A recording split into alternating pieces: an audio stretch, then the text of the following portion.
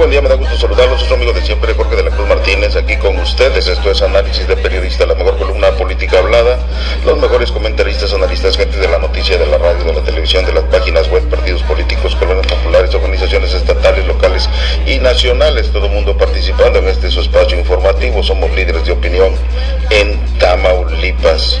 Y bueno, hay muchísima información que comentar, información importante que hay para que usted pues se mantenga siempre al tanto del acontecer diario. Y bueno, esto que se está manejando a nivel nacional, según columnistas nacionales como Francisco Ortiz Pinchetti, dice que exclusiva la lista de priistas impolutos. ¿Qué es impoluto, señor? Impoluto me suena, pero me agarra ahorita en está raro, ¿ah? Es como que son como sin mancha, algo así. Bueno, entonces es lo que está ahí.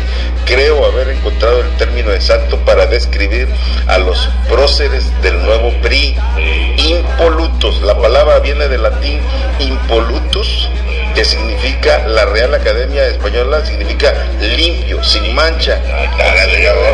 Si fue a la escuela, yo si no soy sabe, acompañamiento, señor. De veras, oye. Hubiera preguntado a las niñas. No saben. No, ya saben de chat, de Facebook, no, son expertas. Cómo etiquetar y no, olvídate. Y eso nosotros no sabemos. No, nosotros ahí sí somos neófitos. Nos quedamos en el siglo pasado. Bueno, eso es lo que están poniendo a nivel nacional, limpios de mancha. Y es que después de las declaraciones recientes del flamante presidente nacional del tricolor, no se puede pensar en algo más certero para referirse a esos mexicanos ejemplares, según Enrique Ochoa Reza. Le están echando, pero ahorita yo siento que ya no se está buscando al mejor, sino al menos malo, señor. Al menos malo, porque todos tienen colita. Ya ve del peje que es lo que se dice, que nunca ha trabajado en toda su vida y de qué vive. Entonces eso sí está rarito, pero bueno.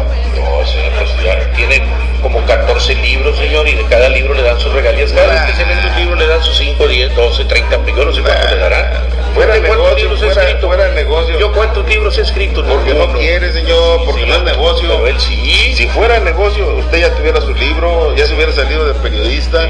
Digo, si el hacer libros fuera negocio, ahí estuviera, no quisiera ser presidente de la República. Pues sí. Ahí están los grandes escritores, Vargas Llosa y todos esos cuates. Se murieron de hambre, no sacaron nada. Es mejor ser pintor, mira, como a la Picasso, haces unos borrones y pero te avientas pintura un lienzo. Ándale. Mira, una obra de pero necesitas morirte y dentro de 100 años van a valer. Ahorita no cuestan nada tampoco. Bueno, eso es lo que está pasando. La Coordinadora Nacional de Trabajadores de la Educación acusó a los empresarios de ampararse en supuestas pérdidas económicas causadas por los bloqueos de los maestros para pedir al gobierno apoyos millonarios. Entonces aquí ahora dice que la CENTE acusa a empresarios. Oye, han hecho un desbarajuste los de la CENTE, deberían de darles la mano, ya dejarse de eso y de una u otra forma arreglar la situación. Oye, y lo que comentábamos hace unos momentos, la hija menor de Obama trabaja en un restaurante en verano. Sacha entró a trabajar en el Nensis, uno de los lugares favoritos de los Obama, y se encarga de la caja en la ventanilla, de limpiar mesas y preparar el restaurante para su apertura. ¿Te imaginas? Oye, la CIA ha de tener cerrada toda la cuadra, vigilando a la chamaquita, porque la niña pues, es hija del presidente del hombre más poderoso del mundo. Y fíjate, la hija trabajando, porque qué ejemplo. ¿Usted cree que las hijas de Peña Nieto estén trabajando ahorita? Nunca han trabajado, ni van a trabajar. Ellas se van a buscar un pelado de lana, un rico para casarse y que las mantenga. No, lo que pasa es que en México, señor, en México no se puede, porque hay mucha crítica. Te imaginas, está trabajando la hija de Peña Nieto en el McDonald's o en una taquería de esas de tacos de perro muerto que venden aquí en otras partes, ahí, y que lleguen los del CENTE y que la bloqueen y que le rodeen. Pues no, a ella no le hacen manchas ni nada.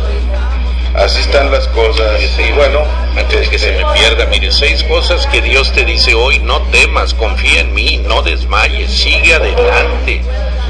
Ya ve, ya se me borró. Ya, señor, no sabe usted manejar las redes sociales, señor. Bueno, Óscar Alvizo, quien es dirigente estatal de la Unión de Periodistas Democráticos y también es secretario nacional de protección a periodistas en el país y dueño del influyente portal informativo Tamaulipas en la red, uno de los portales fuertes que están compitiendo en el ranking internacional, señor. Le agradezco que esté con nosotros y a ver si comentamos. Fíjate, la Secretaría de Salud no es posible que no tenga bolsas de colostomía. Hay gente enferma. Hace unos momentos llegaron aquí a cabina una persona para buscar ya las bolsas de colostomía y no hay medicinas. En el Seguro Social, en el ISSSTE, para curarte de cualquier enfermedad te dan un naproxeno, no sé cómo se llama, pues nada más, esto, una sola pastillita. No es posible, señor, que esto esté pasando en nuestro país. Así es, Jorge de la Cruz Martínez. El detalle está, Jorge, sí, se trata del señor, aquí tengo anotado su nombre, Eduardo Jiménez. Él vive en la calle Morelos 307 de la colonia Morelos. Es un señor que pues nos mostró la bolsa, Jorge, se levantó su camisa y trae su bolsa de colostomía y dice él que la está ocupando diariamente, todos los días de menos una bolsa ocupa, quizá hasta 2 y ya no puede más porque entonces pudiera venir una infección. También quiero darle, ahora sí que como dicen, señor, honor a quien honor merece. Este señor, Eduardo Jiménez, fue a la presidencia municipal y le dijeron que no hay recursos, 153 pesos no le pudieron dar. Increíble, Jorge. Eso, desde mi punto de vista, no puede ser, no debe de ser. La gente necesita, es un hombre enfermo, lo vimos, trae la bolsa colgando, o sea, no te está engañando, como esos que a veces llegan a la casa, oiga, es que me aventaron del otro lado y que quiero para el camión, para el pasaje, y cada semana o cada 15 días regresa, ¿no? Se les olvida que ya habían ido a tu casa. Es que lo que yo siento aquí que debe de ser cada chango a su mercado. La presidencia está encargada de hacer determinada chamba. Aquí el problema es la Secretaría de Salud. El señor tiene seguro popular. La Secretaría de Salud debe de tener todo el medicamento y todas esas bolsas. No las tiene. La presidencia no es su obligación de darles atención médica. Para eso hay seguro social, seguro popular. Sí, señor, yo sé. Pero lo menos que debieron haber hecho, Jorge, era haberlo enviado al DIF. El DIF es el de la asistencia social. A nadie le dijo eso. Eso me lo comentó a mí el doctor Juan Ignacio Castillo, el médico. Me dijo el médico, me corrigió y bien corrigido, porque el doctor es el que tiene el grado de doctor, o sea, eres licenciado, luego maestro, tienes maestría, luego doctorado. Dice, yo simple y sencillamente soy médico. Y qué bueno, ¿verdad?, que existe esa humildad de parte de él. Dice, mira, licenciado, dice, mándalo al DIF, háganle una carta, que la presente en el DIF y también que no quiera él que sea de inmediato la respuesta. Quizás se tarde 3, 4, 5 días, pero este hombre necesita urgentemente, o sea, él tiene que cambiar a diario. No tenía 150 pesos, digo, él. No. Pues bueno, yo no le dije, ¿verdad? No quise caer a eso. Nada más me dijo esa situación. Pero bueno, de alguna otra forma, Jorge, contactamos a la señora Ofelia de Leal. Ella preside una asociación civil que se llama Solo por Ayudar. Y de inmediato me dijo, ¿está usted hablando al lugar indicado? Dígale a ese señor que venga hoy a mi domicilio a las 3 de la tarde y le va a regalar las bolsas que el señor Eduardo Jiménez necesite. Para eso son las asociaciones civiles legalmente constituidas, Jorge, porque luego por ahí surgen al vapor.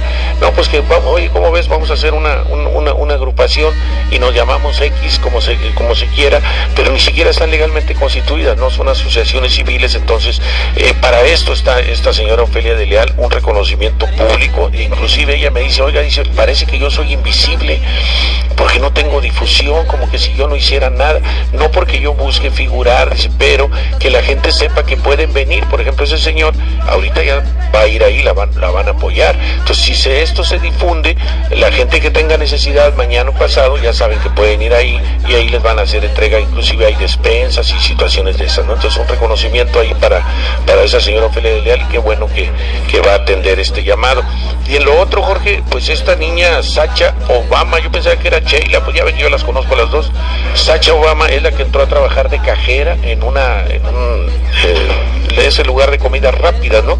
Un ejemplo, Jorge, un ejemplo a seguir, es la hija del presidente del país más poderoso del mundo, fíjate, del mundo, y la chamaquita está trabajando en temporada vacacional, y ahorita las hijas de Peña Nieto, las hijas de la Gaviota, se fueron a vacacionar, o sea, pues si no, ¿de qué vacacionan? Siempre están de vacaciones, Jorge, o sea, yo me imagino que están estudiando, pero estudiarán, señor, no van a salir igual que el papá. Ya ve que decían que ni siquiera hay registros de él en ninguna parte. Pero es que no tienen necesidad, ellas tienen un papá rico. ¿Y a poco las hijas de Obama van a tener necesidad, señor? Sí, hay que enseñar a nuestros hijos a trabajar, a que se ganen con el sudor de su frente, con esto. Imagina que este sea el hijo de Peña Nieto. ¿A dónde se iría de vacaciones, a ver? Ah, bueno, en mi temporada vacacional sí. ¿A dónde se iría? Pues, no sé, señor. Pues a recorrer el mundo, agarraba el avión particular de Peña Nieto, el ese Boeing nuevo, el que quiere vender el peje. El de 7,500 lo vamos a vender. Lo vamos a vender en el 18. Jorge, fíjate que antier, luego vamos a hacerle una invitación a un joven licenciado, un muchacho de 28 años, fíjate, César Araguz Ramos. Ese muchachito acaba de ser nombrado coordinador aquí en el municipio del Programa Nacional de Prevención al Delito, Jorge.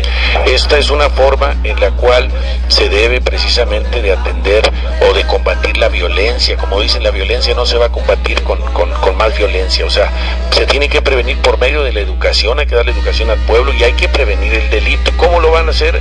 ¿Cómo lo va a hacer César Araguz Ramos? Bueno, pues lo va a hacer precisamente dando talleres, Jorge. Son 25 talleres diferentes que se van a impartir sábados y domingos en la plaza principal de aquí de Río Bravo, la plaza Benito Juárez, de las 6 de la tarde a las 8 de la noche. Usted puede ir, no le van a cobrar un solo 5, no hay que llevar identificación, no hay que llevar nada, solamente ganas de aprender. ¿Le gustaría aprender piano, señor? Ahí puede aprender piano. Oye, no flauta. No tendrá bolsas de colostomía. Fíjate que pensé ahorita en llamarle, pero sí, necesitamos y vamos a hacer un banco nosotros para estarle dando a la gente. Va a haber clases de tejido por si quiere ir a aprender tejido. Hay manualidades, hay teatro, Jorge. A lo mejor usted pudiera ser un buen actor, señor, Imagínese, va a haber cuentos, va a haber matemáticas para niños, matemáticas. Cuentos de Morena tenemos. Ya más cuentos, ya literatura. El libro está haciendo de cuentos. Que vea, señor. Ballet, no quiere ir a bailar ballet. Hay clases de ballet, hay clases de inglés, de ortografía para quienes tienen pésima ortografía. Ya ven los que chatean cómo escriben. Bueno, que vayan ahí de 6 a 8 sábados y domingos a la plaza para que aprendan ortografía. Cumbia tejana. A ver quién quiere aprender cumbia tejana, redacción y oratoria. O sea, hay una gama muy grande de cursos, de talleres gratuitos, Jorge, que se está invitando a la gente a que acudan, porque luego los programas pues se hacen, pero la gente no los aprovecha. O sea, ese es el problema. Preferimos estar chateando, preferimos estar en la casa, yo no sé haciendo qué cosas, en lugar de ir a aprender. Imagínese usted, me gustaría verlo ahí bailando ballet, señor. Sería otra cosa. Con bota vaquera.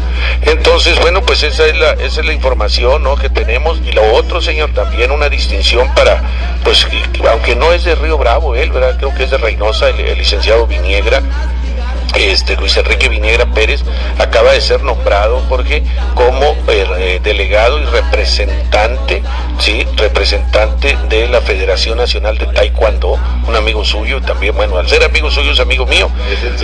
El sensei Luis Enrique Viniegra Pérez, una felicitación porque acaba de recibir este nombramiento de parte de Ramiro Rodríguez Rojas, quien es el presidente de la Federación Nacional de Taekwondo México General Choi AC. Es una asociación civil, o sea, una organización legalmente constituida, y ellos tienen varios, pues los principios de ellos son cortesía, integridad, perseverancia, autocontrol y espíritu indomable, señor. Esas son lo que ellos, el lema de ellos.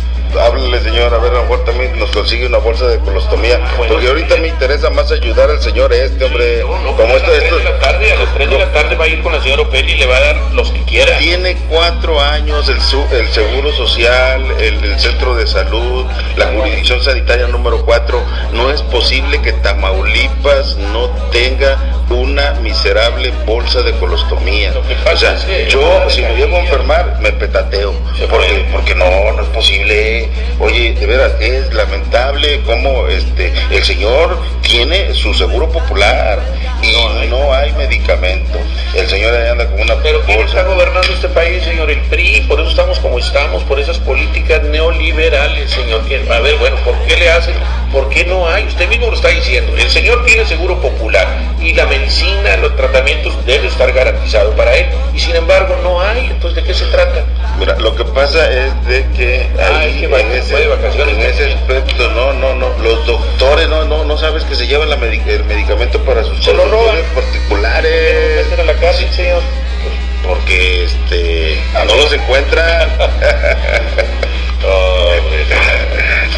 Pues así están las cosas, esto es lo que tenemos, es lo que está pasando, pues prácticamente ya. Oye, ¿y ¿dónde está mi Juan Diego? ¿No se aparece por ninguna parte? No tiene por qué. El día de ayer salió ya publicada la encuesta. ¿Usted no va a ir en el equipo, maestro? La encuesta más bien no, la demanda que presentaron los del PAN, y no pudieron hacer nada, no pudieron hacer gran cosa.